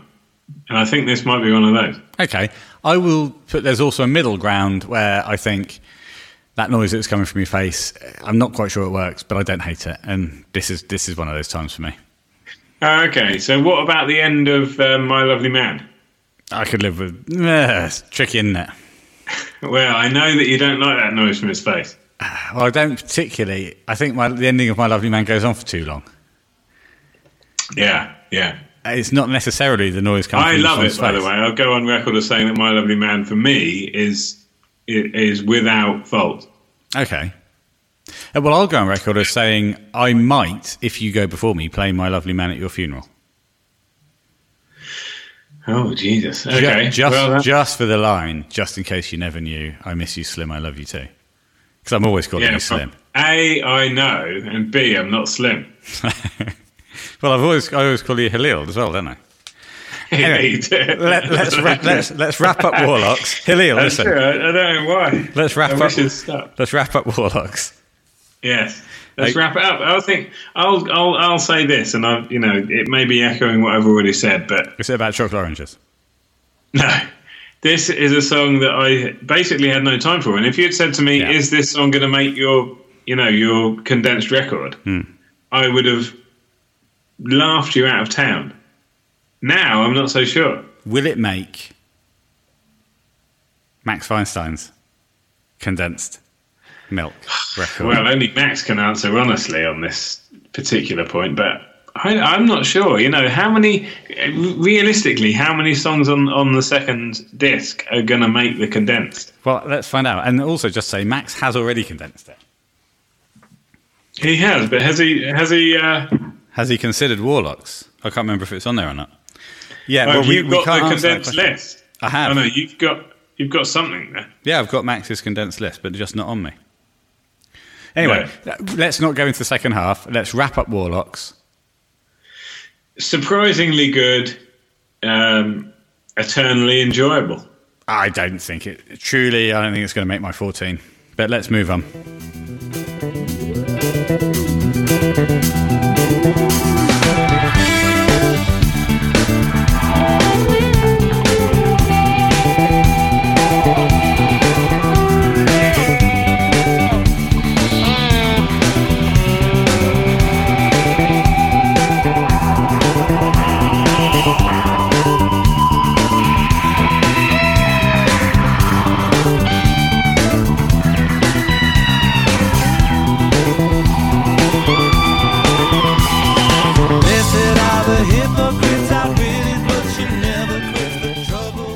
Okay, I just came out of... I've been playing everything at maximum volume. But I have. Certainly came out of that strong and powerful. I've got a lot of good things to say about this song. And there was a time when I didn't have much to say about this song. What do you think about this? Well, obviously... Sit closer to your mic. For me, it seems to all stem from the bass line. Yeah, well, what a bass line that Flea himself admits is very, very difficult to play. Yes, it's incredible, and it just sort of permeates the whole song, really. Yeah, it's great, and it's complemented by a really, really, I find, difficult to play guitar part. Yeah, because it's essentially just playing a chord, but it's playing chords in a very specific way and playing certain parts of the chord at once. You can see it on YouTube. You can see John playing it, and it's just tough. You can just tell it's technically tough to play. It goes from that to the really difficult, that kind of intro line that it's got, which is very smooth, very liquid, it's really good. Goes to then quite a very quick picking pattern over the verses when the swan comes in and starts singing. And it's just really good musicianship. Yeah, I couldn't agree more, actually. And for an album which was sort of based on planetary concepts, i.e. Jupiter and Mars, this song, for me, is the most cosmic. When it breaks down and you've just got all those sort of all of the sounds coming together at once. Particularly, I guess, the guitar part in the midsection. It just, to me, if anything on this album is going to exemplify the power of the cosmos and the power of the universe, then I think it's this. Profound words indeed from Sam Townsend of the University Speaking podcast. Thank you. By the guitar part in the middle of the song, do you mean the guitar solo? Well, yeah, that kind of sort of wailing, that wailing period. The guitar solo? Yeah. I have to say, it's one of my favourite John Frusciante guitar solos. You're right, there's so much... It's spacey, isn't it? Wow. Yeah, there's so much sound to it. Wow. Yeah, I mean, stop, please. Enough of that. Stop doing a sound of a strangled cat. That kind of thing. Yeah, that kind of guitar sound. Yeah. It's after a big chorus, it all goes dead again, and Flea is front and centre again, playing that bass line. Flea's still, he's still pumping along with his bass line. John's playing that rhythm part. But then John is on that lead section. It's controlled feedback. It's, again, reverse guitars. Yeah. It's underplaying. He leaves... There's a section where he doesn't play a note for 3.5 bars and just lets it feed back. Yes. And it's utter genius. And that what you call the Strangled Cat section towards the end of that solo is... Well, no, I didn't call it a Strangled Cat section. I called my impression of it. Okay, but it could be described as the Strangled Cat section. Yeah. And that's pre-bends. That's where you'll play... and I've talked about this on the GTP before. You bend the string up to hit the target pitch and then strike it and then bend it down. And you get that kind of reverse sound. Well, that is the sound for me that is quite literally bringing together the power of the universe. Exactly. Well, you're getting very Flea-ish here, because Flea speaks about the cosmos at Slane. It has the cosmos, yes. the cosmos, as we would call it as Englishmen. Yes, but he describes it as the cosmos. As the cosmos, yeah, exactly. Well, this is an album that takes that. In that respect, I suppose it is a concept album. But never is the concept of the universe and the cosmos more apparent to me so far than this song. I will wager that concept, if it is a concept, doesn't become more pronounced throughout the rest of this album. So this you may be right. You may be right. I think this might be the height of it for you, the cosmos. Yeah. Well, in the cosmos, yeah. John said about this song, he wanted to write some songs that just had heavy metal choruses. And I have to say, as much as I love this song, yeah, and as much as I love John's big backing vocals in this, because he sounds like a siren. Well, yeah, go on, please, and I'll come in after. I think it's a bit of a throwaway chorus. Yeah, I agree, actually. And there were 2 or 3 choruses on this album, just repeated. And I like a slightly more complex chorus myself. I'm with you, yeah. And a bit more wordy. Come on, get some more words in there, for Christ's sake. Yeah, don't just say, come on, girl. Yeah, come on, girl, let's get it right, let's get it right, let's get it right. Come on, girl. Yeah. Don't just say C''MON girl. I agree with you, and although I do, what I do like about this is this kind of tribal backing vocal, which actually put me in mind of something like Taste of Pain. In Taste of Pain they do that kind of, because they've got all 3 of them lined up, painted, doing that kind of thing. Okay, I can. Which I like that, but I just want some more words. I want a chorus with a bit more meaning. Yeah. Is that wrong of me? I wouldn't say it's wrong. It's just not something you're going to get here, I'm afraid. No. However, I'll juxtapose that with the fact that I think it's got some of my favourite Swan lines, some of my favourite Swan lyrics in it. Yeah. I love the line, some people do the book, but I prefer to go by feel. That's a great line. I love the line, the spirit of a dragon's tear is lovely at this time of year. Yes. Another cracker. And normally I don't like the Swan's gibberish, but that's great. If you let it germinate, I know it will be worth the wait. Not so keen on that one, but whatever. Oh, you're not into germination. Well, I'm going to give you a line that might or might not be about germination. So I'm going to read a line to you, and you tell me. That one definitely is. Yes, okay. That one is certainly about germination. This one may or may not be. I will read this to you, and you tell me what you think this is a metaphor for. Okay. Because I'm pretty sure it's a metaphor for something. It could be germination. I think it might involve germination. Here's the line. Okay, go on. The cave within your mountainside is deeper than it will be wide. Hold me. Yes. What do you think he's referring to there? The cave. I know what you want me to say, but I'm actually going to say germination. I think it might be about the vagine. Yeah, well, you may be right. But listen. Just because they're talking about a cave? No. The cave inside your I've been caving in my life. It's got nothing to do with the vagine. I've been caving too. I've been caving with you. Yes, and now I know that all you were thinking about was the vagine. No, listen. The cave inside your mountainside is deeper than it will be wide. Yeah, most vagines are deeper than they are wide. That's true. I think I'm onto something here. I mean, I'd say all. Otherwise, you're in deep trouble. Unless you've got a really thick but short vagine. No, Willie. Oh. Right, this is come back from. No, I honestly think he's talking about the female reproductive organs there. Right, you may be right, but I prefer to think of it as germination.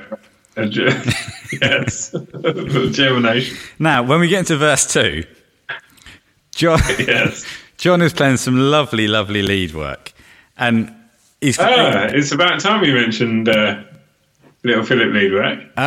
Little Philip lead work back from episode I'd like to say 20 or 23? No, 22.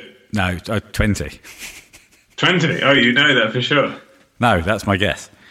Okay. We still haven't printed the Little Philip Leadwork T-shirts up. No, but I did see him the other day. How is he?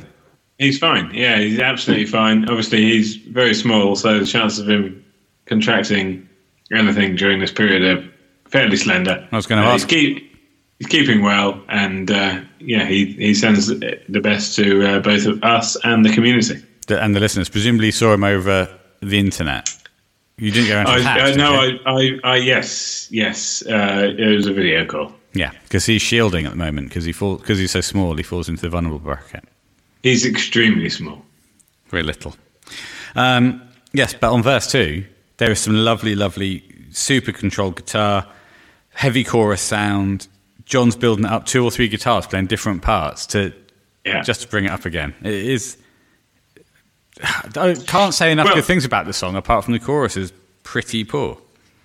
Yeah, that's the thing about this. It is let down by the chorus. But I think what we're really starting to appreciate is that even the so-called filler or, album tracks, as they may more commonly be called, are pretty good on this so far. I think that could be the key. Hang on, I'm just going to reach behind me. Need to take my headphones off for this. Oh Christ, what are you doing? He's grabbing something. Yeah, I'm grabbing my He's got his book. Yeah, that's how he listens to it. I listen to it through my tab book. Through the book. Plug yourself into the book. And I think there's some trouble ahead. Yes, there may be trouble ahead. But while there's moonlight and laughter and love and romance, let's play some music and dance. Yeah, indeed. All right, shall we get to the handles, mate? Let's do it, I say. Handle time. Okay, so we'll go into the handles. Give us a shout, give us an email. My website where this podcast is hosted is bentownsendmusic.net. If you want to email me, it's bentownsendmusic@hotmail.com. Sam, on Twitter, you are? At Stack Townsend. On Twitter? Yes. Right, in that case, I'm at University RHCP. That's correct. And on Reddit, I'm Unispeak-RHCP podcast, and you are? Would you like me to go through? Yes, please. Yeah. You're University RHCP Odsam. Oh, that's right. I can never remember that one. No. Okay, so just want to say a quick thank you. Well, before we say our thanks, I've thoroughly enjoyed listening to those 6 songs with you, mate. Wonderful. Yeah, that's been the highlight of my week, I'd say. In a slightly loosened lockdown, but still apart from each other. We could technically have sat in the garden together, 2 meters apart, and recorded this. I suppose you're right. Okay, we'll look into that for next time. Yes. Thank you, everyone, for listening again. Thank you, everyone, for writing in and talking about the album on Twitter and Reddit. Thank you to some new emailers that we've had writing in, which has been fantastic. We're trying to sneak them in at the end instead of at the beginning. Sneak them in. Thank you to Jack for his drum ambassador points. Yes, and thank you, Jack. We'll see you next time, where we'll be opening up with Wet Sand, so probably worth tuning in for. We'll see you... Whoa. Oh, what? So, whoa. We'll see you next time on Universally Speaking, the Red Hot Chili Peppers podcast.